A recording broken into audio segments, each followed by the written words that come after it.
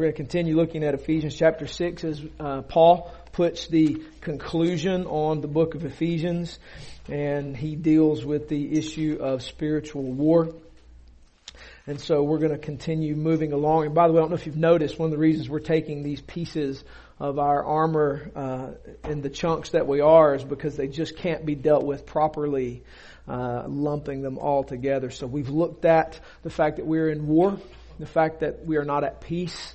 And we've looked at the fact that we are commanded to stand firm and to put on this armor. So this isn't optional for us who are followers of Jesus Christ. It is absolutely commanded. It's essential. We have seen the fact that that this has to be done. We've looked at how we do it, and that is through prayer. And so we're going to begin taking these pieces of armor as they come to us in the text. We're going to deal with two today. So before we do that, I'm going to pray for us, and then we're going to launch in. Okay, Father, in the name of Jesus Christ, for your glory and for our joy in you, we ask, Holy Spirit, now that you would do your work among us, that you would be teacher and counselor and helper, and that you would aid in the understanding of your people, and that hearts and minds would be wrapped around your word, that truth would prevail, and that righteousness would be a byproduct of that truth, and that we would be well equipped today. So we ask you to do this, and we are absolutely in need of you pulling that off. Without you doing this, my words and our effort are in vain. So we are in need of you to do your work now. So we bow the knee to you, we look to you, and we ask you to rule, Chief Shepherd. In Jesus' name, amen. Ephesians 6:14, walking worthy of the gospel, putting on the armor of truth and righteousness. Now, last week I made this big point, and it was huge for us to get this, that we don't make much of the metaphors. The metaphors are not the point. And so often when this passage is taught, way too much is erroneously made of the metaphors. Paul is using a metaphor of a Roman soldier's armor. And unfortunately, so many times people take that piece of armor and they read way more into it that is intended to be. And I'm not going to do that. And so you're not going to hear me mention the metaphor an awful lot. And the point is, I don't want you focusing on the metaphor. I want you focusing on the armor. Okay? That makes sense? Good? All right, very good. So that's what we're going to do today, walking worthy in the gospel. Remember, that's the theme from chapter 4 on, walking worthy of this powerful unifying gospel of the kingdom, whereby there is one head, King Jesus, and King Jesus is ruling his kingdom well. He sits in the heavenlies, ruling the heavenlies well. And he has come and he has accomplished the mission, and he is unifying the church and the advancement of the kingdom all under his headship. And then Paul begins to teach us how to walk worthy in that, how to live in a manner that's worthy of this unifying gospel. And we've come to chapter 6, and we learn that we walk worthy by putting on this armor. And the first two pieces we're going to take a look at are truth and righteousness. Truth and righteousness go together like hand in a glove. To quote D.A. Carson, truth and ethics are tied together. Creedal confession and transformed living go hand in hand. So we cannot separate truth and righteousness. Listen to Paul in verse 14. Stand therefore. Again, this is another one of the places where he said stand repetitively, right? Stand, meaning we need to stand. We don't give ground. We don't give up God's things. We don't give up truth. We stand. There are things to stand upon. And there are stakes we put in the ground. There are wars I will fight. I have a steel spine. And as a follower of Jesus Christ, you need to as well. There are places you need to stand. A, because we're commanded to. We don't give ground. And so we stand. So again, he says stand. Stand therefore, having fastened on the belt of truth and having put on the breastplate of righteousness. Stand therefore, having fastened on. And the participle, I didn't make a lot of the participle having fastened on here because I didn't want to overwhelm you with too much nerddom.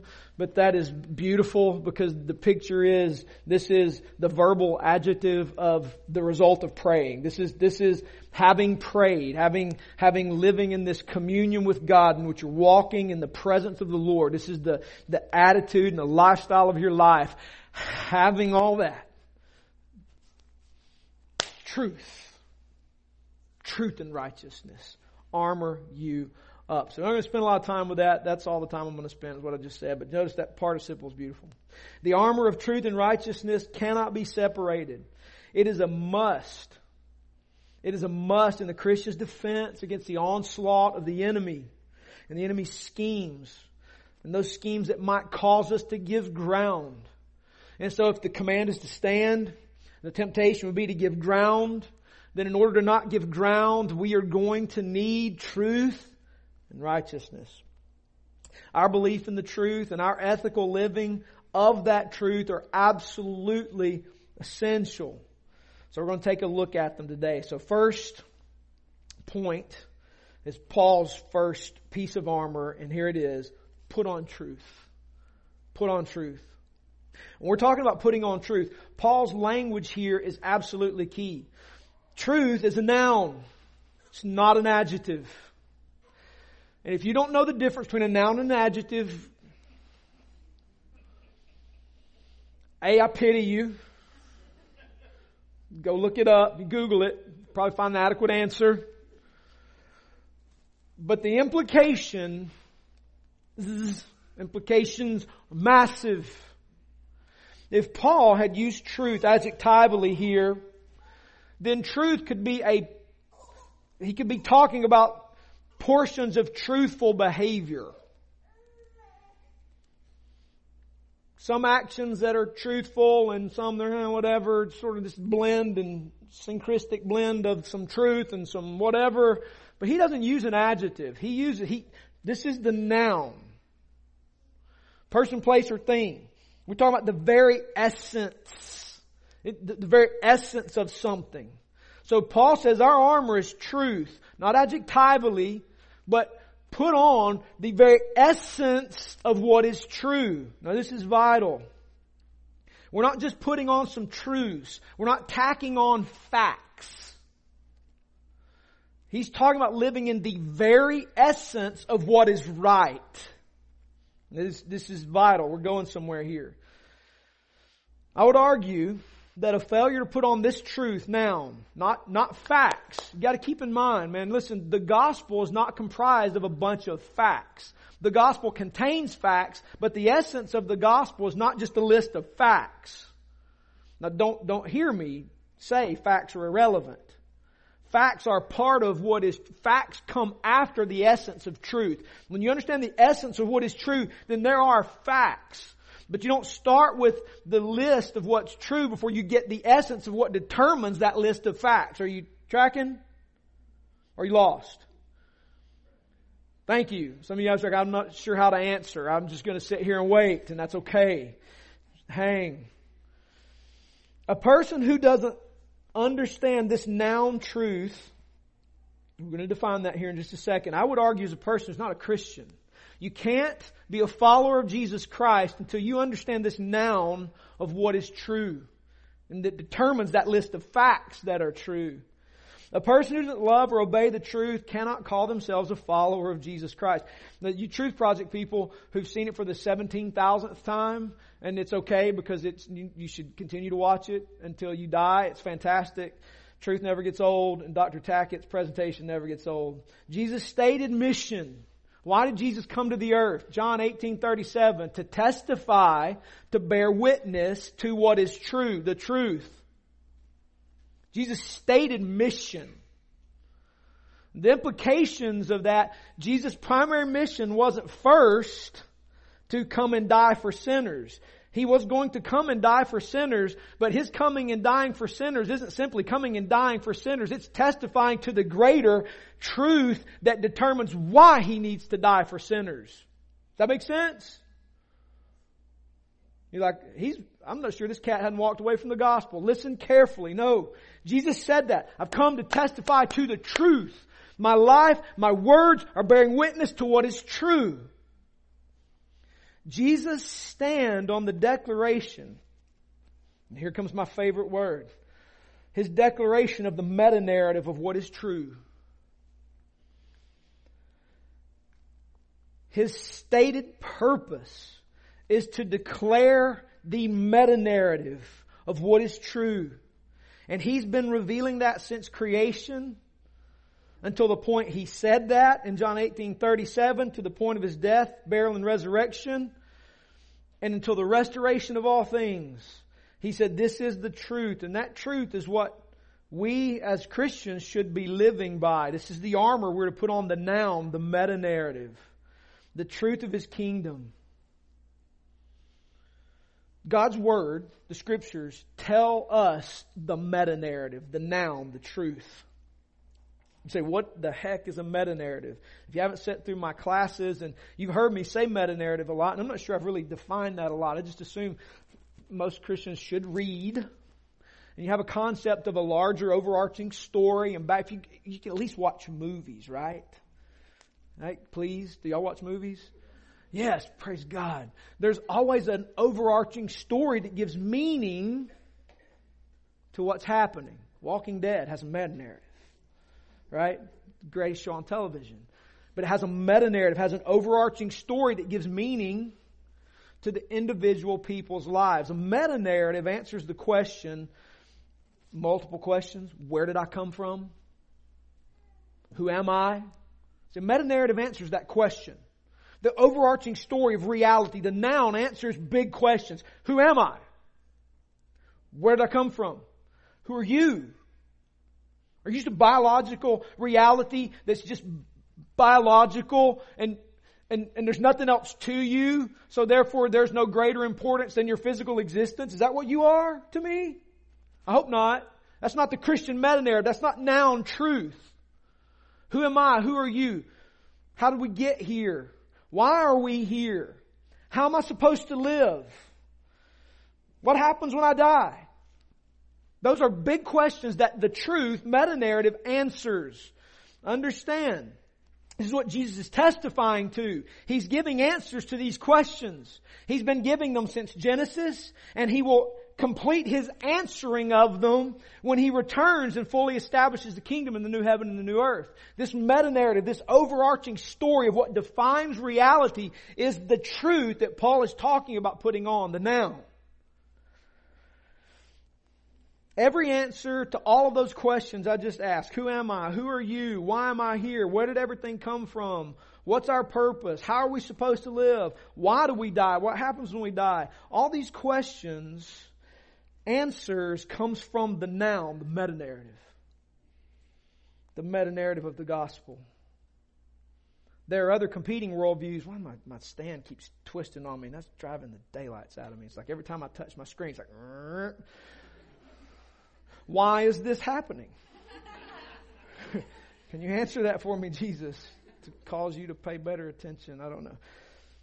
Jesus' declaration of coming to testify to this truth demands that He be right or wrong.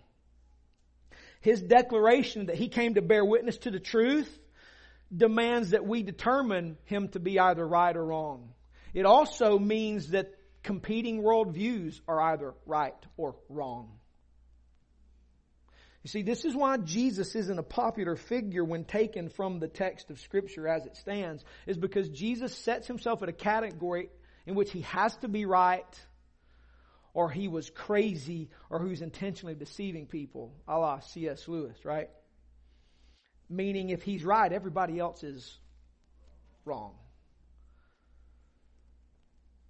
The meta-narrative, the truth of this overarching story of who am I? Who are you? How did we get here? Where did we come from? Where are we going? What's our purpose? What happens when I die? The meta-narrative answers all those questions.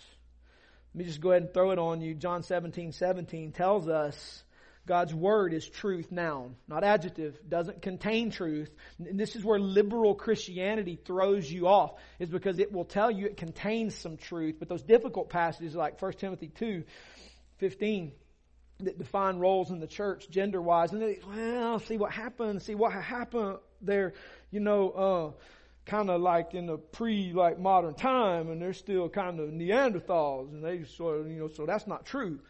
No. Jesus said noun, your word is noun, truth. Meta-narrative, large, overarching story gives meaning to you and I, right? Does it make sense? So your word is truth. And Jesus said, sanctify them, clean them up in the truth. Your word is truth. In other words, we grow in righteousness as we adhere to the noun, the meta-narrative of the truth. Genesis to Revelation. Who is God? Listen, who is God is a big question. Who am I? Who are you? Why are we here? How did we get here? How did all this get here? You see, this is a vital thing. I got to share this now. I put it in the manuscript for next week, this is awesome. I'm already on next week's sermon. That's freaking awesome. So pleased with myself right now. That's never been the case. I found an article this week, and the reason how I found this article is because an atheist group is absolutely obliterating this and sort of straw manning the argument. It's like avoiding the kind of like the implications of what was found. And what happened is in Egypt, some archaeologists, because archaeology in that part of the world is a fantastic science. You need Christian archaeologists. So some of you guys like digging in the dirt, adventure, dangerous places, want to find stuff hidden in the ground, become an archaeologist. Because the evidence is there. History is God's history, Jim. Why do we have a church calendar? Why is this stuff on the calendar? Because it happened.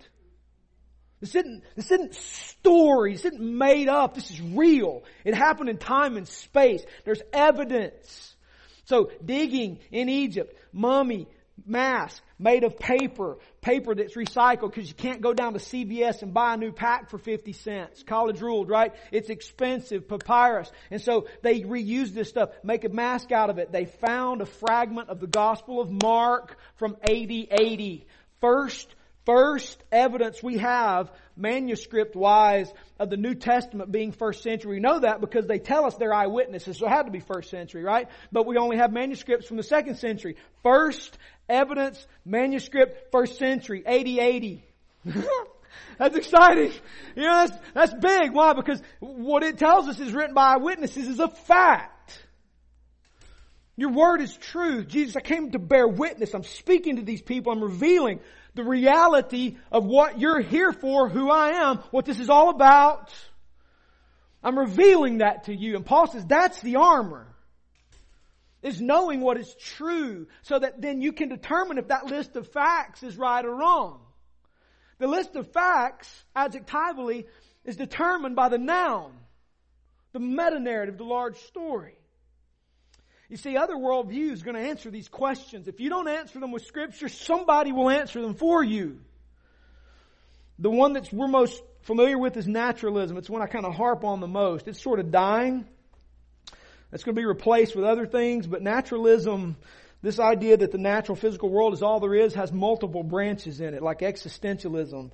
And that's probably more than you wanted to know today, but I'm going to educate you, right? Existentialism. This idea opposed to empiricism. It stresses that the individual's unique position is determined as self-determining agents who are responsible for their own choices. It's the idea that I must find meaning in my life because there's no meaning of my life. And so therefore, I find meaning in myself, me, myself, and I, because there's no other thing for me. I exist for me because there's no purpose to my life. You see, that starts with the belief there is no God. It answers the question, who is God? There isn't one. Therefore, meaning is determined by me, not God. So therefore, if I determine meaning, then I get to determine my meaning and my purpose. Do you understand that's diametrically opposed to your Bible? Psalm 139 tells us God marvelously knit you together in your mother's womb. And all of your days written for you were placed in His book before one of them ever were. Oh, not blowing your mind? Who am I? What am I here for? Jesus answers that question. Come to testify to that. Hedonism comes out of naturalism. It's the idea life has no purpose other than pleasure, so go for it. As a result, there's no place for suffering. Suffering's worthless. Suffering should be alleviated or avoided at all costs. Dude, Christians act more like naturalists than they do Christians. Suffering is not something we run from. Suffering we run to. Because we get to suffer with Jesus in suffering. We get to be with our King in suffering. That's a world. That's a truth issue. if we're going to live in this unifying gospel, if we're going to walk worthy of this gospel, we can't live with the meta-narrative that says there's no purpose in suffering. We have to live with the truth that suffering is laden with purpose. It is rich with God's providential purposes. This is why we don't suffer or mourn like those who have no hope, right?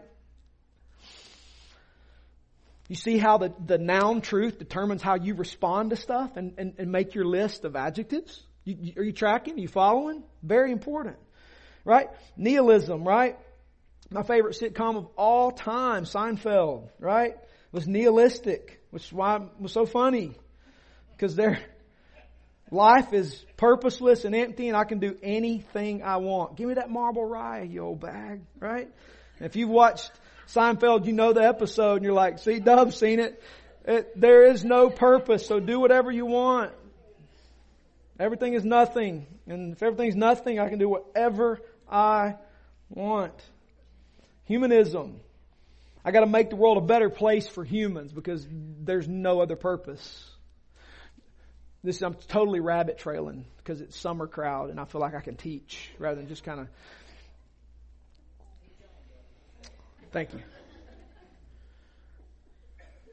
This is where naturalistic environmentalism and Christian environmentalism part. Naturalistic environmentalism is to save the planet because we got to live here and we got to make it last as long as we possibly can. Lie. Christian environmentalism says it's God's. We're stewards and managers of it. Our job is to subdue it and tame it and use it properly. Meaning you ought to take care of it better than the naturalist. Because it's God's and you've been put as a steward over it. Care for it properly. So I tell my kids, we hunt, but we don't kill to kill. We kill to eat. If you got boys, don't let them kill to kill. That's dumb. Purpose, manage, steward. Like there's seasons for things, right? Mama's having babies. That's how you extinguish a species. Killing mamas having babies. Duh. Right? Don't kill them in that season, right? Right? So there's Christian environmentalism. There's actually a Bible answer here, right? And so understand that the noun truth is the armor. Who am I? Who are you? What are we here for? How did all this get here? Whose is it? Where am I going? Am I going to die? If I die, where do I go? Jesus said, I come to testify to the truth. The answer to all those questions found in Christ. Jesus said, that is in me. I sanctify you in that truth. And Paul says, if you're going to walk worthy in the gospel, you got to walk in that truth. You got to answer those hard questions with the truth, the meta-narrative of the gospel. Quickly take a look at how the truth will clash with other worldviews and what the Scriptures teach. I want you to listen. We'll just read some passages. Oodles of Bible here, okay? Just oodles of Bible. If Bible offends you, you're going to be highly offended for the next 10 minutes. I want you to listen to what the Scriptures tell us about truth. I want you to listen to how a world system responds to the truth. And I want you to listen to the consequences of other meta-narratives. Not putting on the truth or obeying the truth. So let's start with 2 Timothy 4, 3-4. Paul writes to his young protege here at the church at Ephesus, for the time is coming when people will not endure sound teaching. But having itching ears, they will accumulate for themselves teachers to suit their own passions, and will turn away from listening to the truth and wander off into myths. This is an important thing Paul does here. He absolutely gives us the opposition of what truth is. He says it's a myth. In other words, any answer to any of those questions coming from outside the meta-narrative of the gospel is a myth. It's made up. It's a scheme.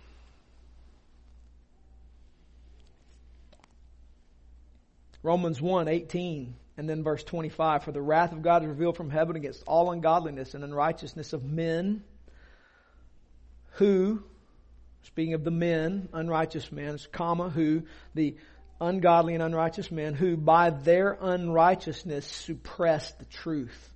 Unrighteousness seeks to suppress what is true. seeks to push it down. It seeks to block its ears from hearing it. Suppress the truth.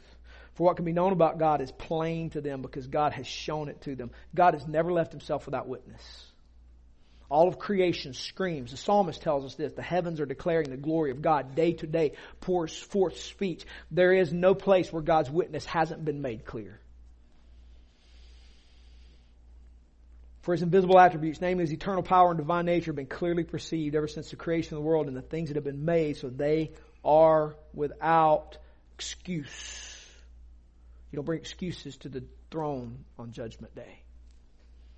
For although they knew God, they did not honor Him as God or give thanks to Him, but they became futile in their thinking, and their foolish hearts were darkened. Claiming to be wise, they became fools, and exchanged the glory of the immortal God for images resembling mortal man and birds and animals and creeping things.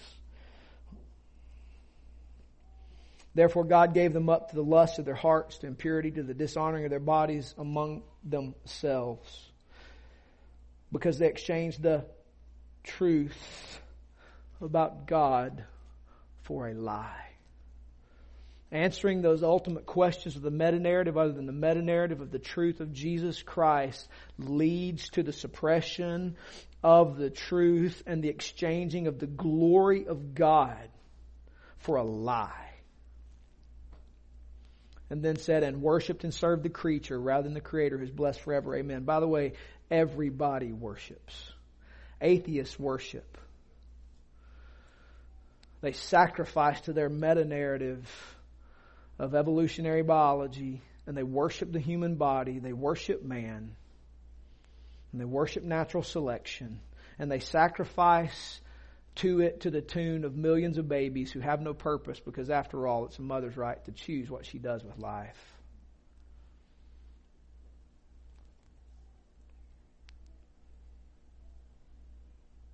Romans 2, 6-8. He will render to each according to his works. To those who by patience and well-doing seek for glory and honor and immortality, He will give eternal life. But for those who are self-seeking and do not obey the truth, but obey unrighteousness, there will be wrath and fury. There's a little motivation there to know the truth. Now, obey it. Answer those questions with truth. 2 Thessalonians 2, 9-13. This will be the last oodle of passage. There's more, but I just gave you a few. The coming of the lawless one is by the activity of Satan, with all power and false signs and wonders, and with all wicked deceptions for those who are perishing. By the way, it's hard not to preach on these passages.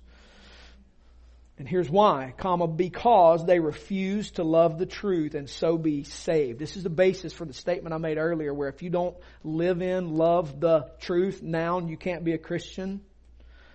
Those who refuse to love and obey the truth are the ones who are saved. Those who don't are not saved. Therefore God, this is devastating. Listen to this. Therefore God sends them a strong delusion. Listen, this is why Paul says today is the day of salvation. Listen, if you are within the voice of someone telling you the truth, and in your soul there is a beckoning to come to that and believe that, do not turn away. Because God will at some point send a strong delusion so that they may believe what is false. He is not tame, but He's good. In order that they may be condemned who did not believe the truth, but had pleasure in righteousness. By the way, you notice in these passages the connection between truth and unrighteousness?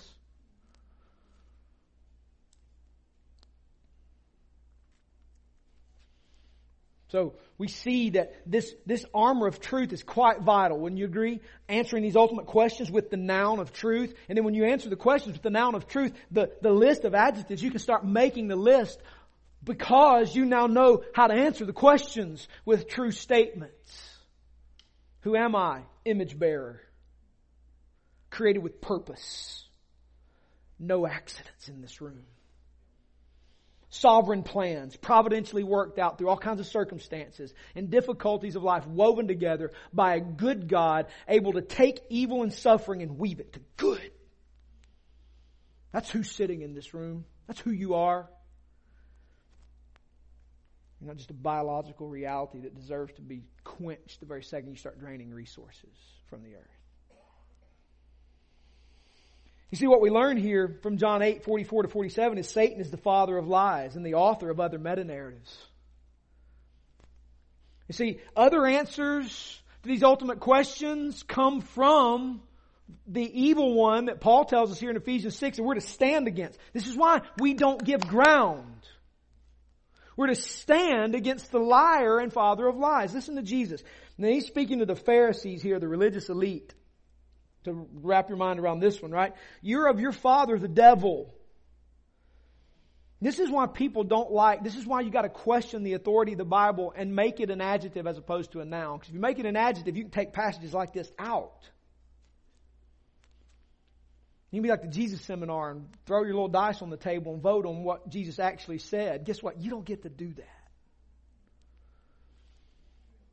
You're of your father, the devil.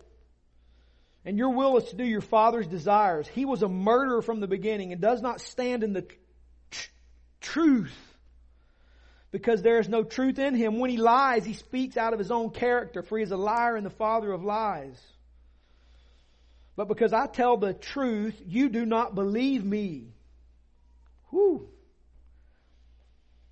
You see, if this is the case, then all answers to ultimate questions that don't come from the philosophy of Jesus Christ and Him crucified, in whom Paul tells us in Colossians is hidden all the treasures of wisdom and knowledge, any answer that doesn't come from that meta-narrative is a lie.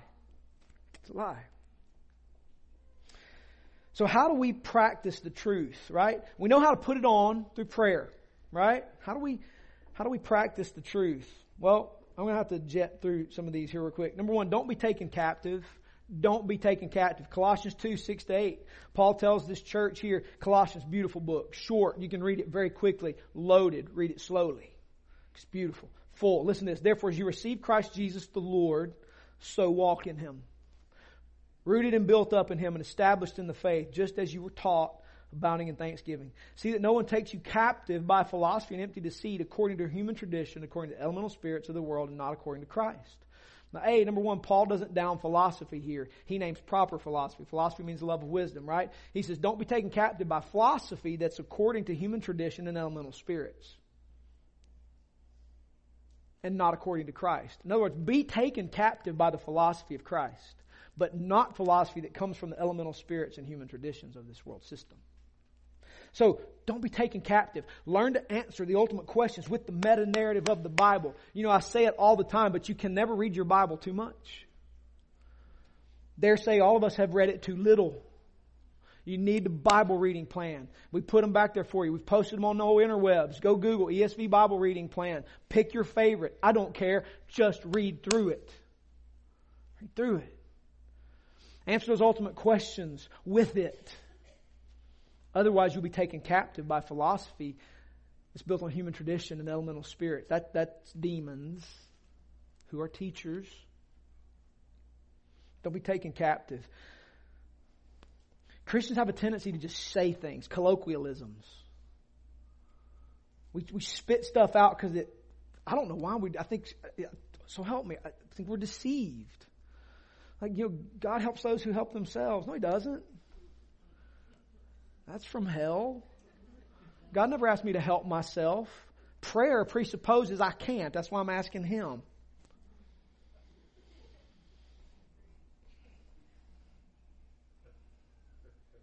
Right? I mean, just think, man. Think, right? Like, God will never let you, right, be put on you more than you can bear. Read 2 Corinthians 1.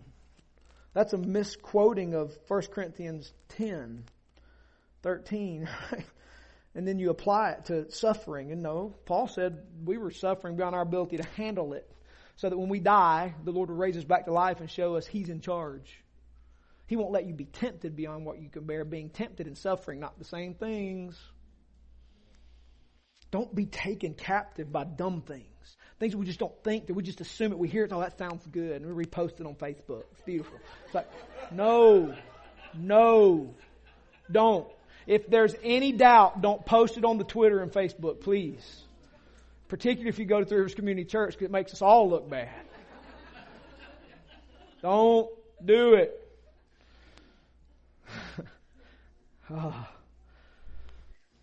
Don't be taken captive. Number 2, engage your culture. Engage your culture. Don't withdraw. Don't withdraw from culture. Withdraw from culture says I'm in it. I'm sorry, and withdrawing from culture means I'm not in it and I'm not of it and I'm offended by the culture. Just culture's bad, all of it's evil. Let's go to 5 Bible studies and just stay out of it, man. That's withdrawing. Don't withdraw. Don't conform. That is being in it and being of it. Seduced by it. Don't be those two. Engage it. Be in it, but don't be of it.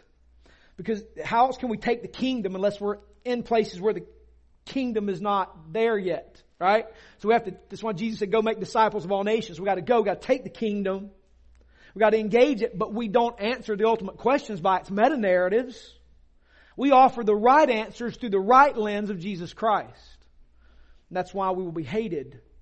Is because we're challenging the very foundation upon which they built their culture.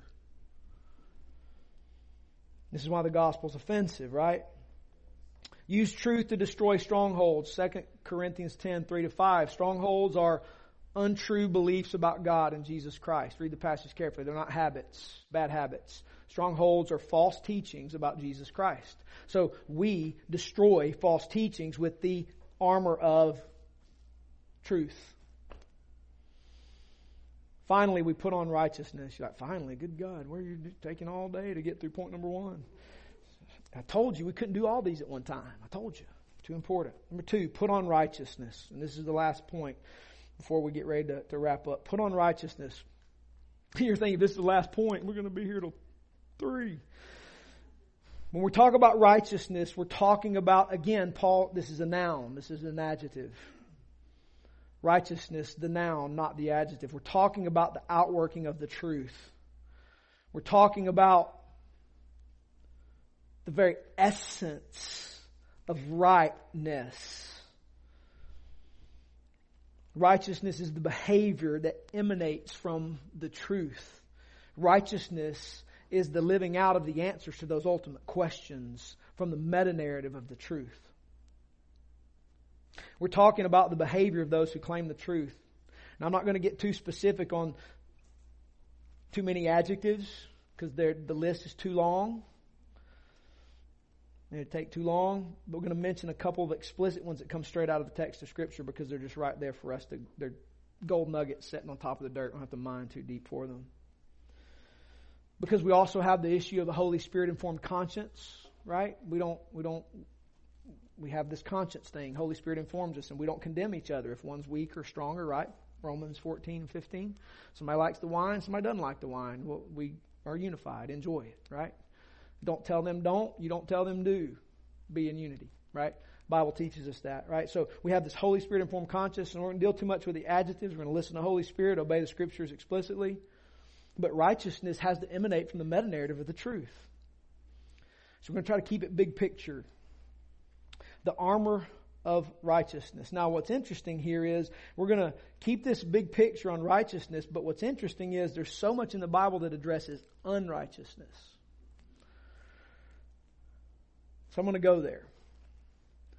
The word unrighteous is a word meaning, it's adikia, and the negative particle meaning dikaios, righteous. Adikia is the lack of righteous behavior. And it's translated in some translations wrongdoing or unrighteous. And those words are interchangeable. What we learn here in 1 John 5:17 is that unrighteousness, all adikia, is sin. In other words, unrighteousness is sin. Righteousness is not sin, right? So unrighteousness is sin. So putting on righteousness, the armor of righteousness, is loving holiness over sin. Tracking? If unrighteousness is sin, righteousness is loving holiness over sin. So when we talk about sin, we're talking about unrighteousness. When we talk about righteousness, we're talking about holiness. You're going to note, as I said already, we're talking a lot about unrighteousness rather than putting on righteousness. Well, why? Well, here's why. As a diamond's brilliance is most clearly seen against the backdrop of a black cloth, which is why you go to a jewelry store and the diamonds are like black velvet behind them, and they pull it out and show you guys who are about to get married, and they don't show it to you up against a white cloth. If they do, they drop the ball bad. They missed a sale. But if they put that sucker on some black velvet and it starts sparkling, and like you go into like full-blown dumb mode, and you start thinking of all the pints of blood and plasma you can sell to buy that, they have achieved the mission, right? So as the diamond's brilliance is clearly seen against the backdrop of black cloth, so righteous behavior becomes clearer when it's seen against the backdrop of sin and sin's death. Putting on righteousness will become clear. A quote from Mark Driscoll here. He said, when you say no to sin and yes to righteousness, you win a spiritual battle. When you say yes to sin and no to righteousness, you lose a spiritual battle and need to quickly repent, turn to Jesus, renounce sin, and press on toward Christ's righteousness. So let's quickly take a look at some unrighteousness here. Satan's the originator of and instigator of the deception of sin. Genesis 3, 1-6. We're taught that he is the originator of sin and unrighteousness. And so we recognize that all of sin and all of unrighteousness originates from our adversary. And so therefore the things that tempt us to walk outside the meta-narrative of the truth and add the adjectives of unrighteousness did not come from the Lord. This is how you can distinguish the voice of the Holy Spirit from your flesh and from Satan, is God will never speak contrary to the meta-narrative of the truth. So in Holy Spirit, you're hearing thoughts in your mind that are completely consistent with what God has taught in His Word as to what is true. You can bet and rest assured it's not coming from your fallen flesh. It's coming from the Lord. So when you start hearing those thoughts that are holy and righteous and good, just obey them. It's a great adventure too, by the way. Satan's the originator of sin and instigator of deception.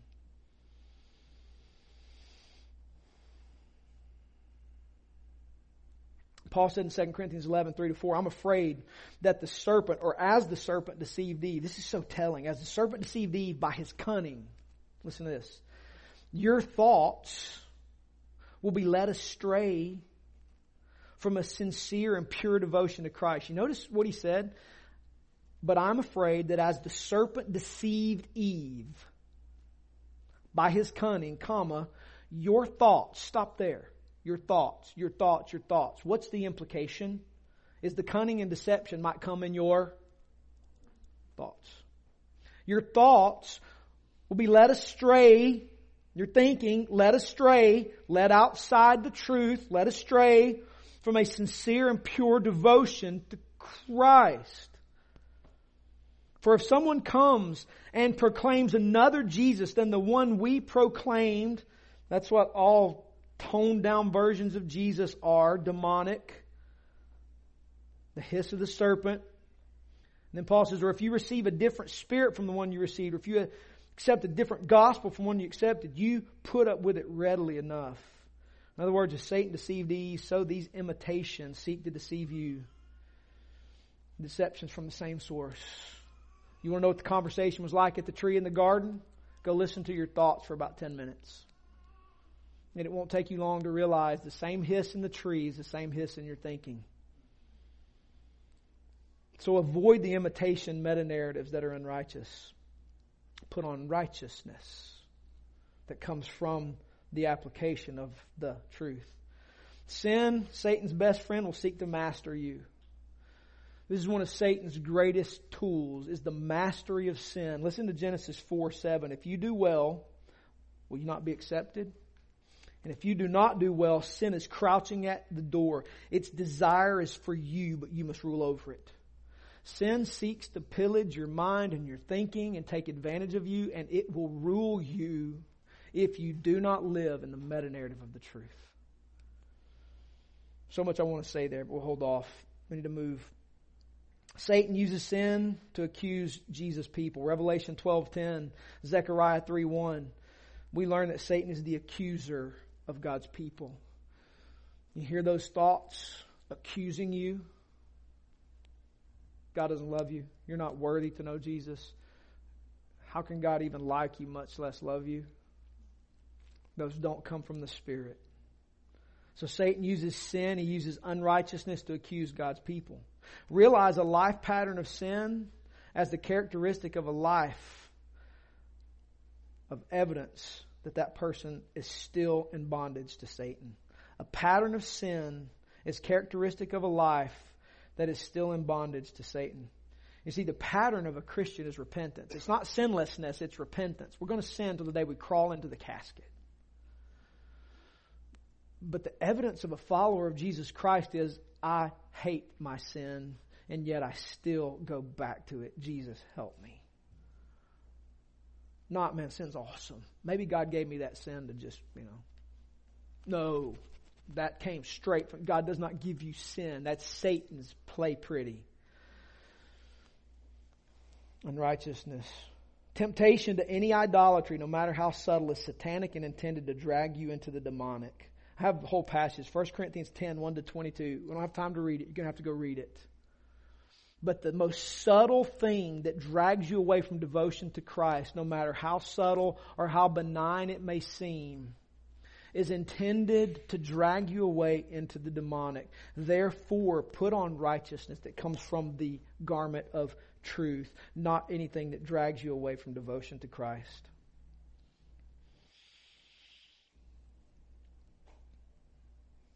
Any temptation to put anything before God and His kingdom is a temptation away from the truth and is satanic in its participation with demons. Go read that passage and chew on that. Unrighteous anger invites satanic activity. Ephesians 4, 26-27. These are some of the adjectives. Unrighteous anger invites satanic activity. Paul says, be angry and do not sin. Do not let the sun go down in your anger, and give no opportunity to the devil. Unrighteous anger is an open door that says, Satan, demons, have at me. So therefore, put on righteousness.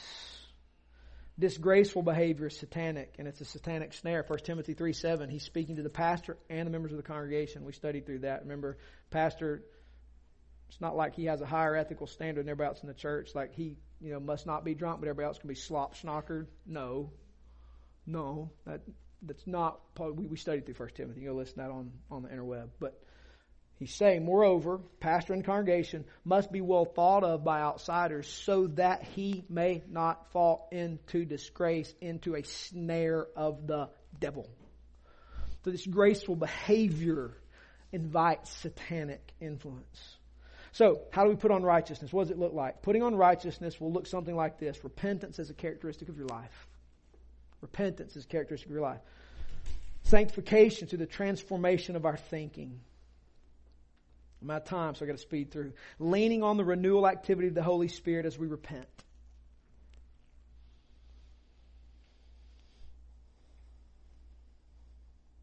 Romans 8:13, Ephesians 4:22-24, putting off the old self and putting on the new self. 1 John 5:18, trust in and bank on the truth that God keeps us from the evil one. Realize as we are obeying the truth and seeking to walk in righteousness, our good Father keeps us from the evil one. Listen, I said this last week. We're sometimes better at witchcraft than we are practicing Christianity. There's nothing I can ultimately do. I'm radically dependent on the Lord to guard me as I walk in the truth and simply obey the truth. That's what I can do. Walk in the truth, obey the truth, and ultimately I need Jesus to keep Satan on a leash. See Job. Job was doing nothing wrong. And Satan was allowed in, but he wasn't allowed full access. So we got to recognize our umbrella of protection is the Lord. Our job is to interpret all things through the lens of the truth and obey that truth in righteous behavior. But I trust in and I bank on the truth that God keeps me and will keep me from the evil one. We believe that the Father has the enemy on a leash, and we rest in the truth that Father will sustain us, even through the most difficult circumstances.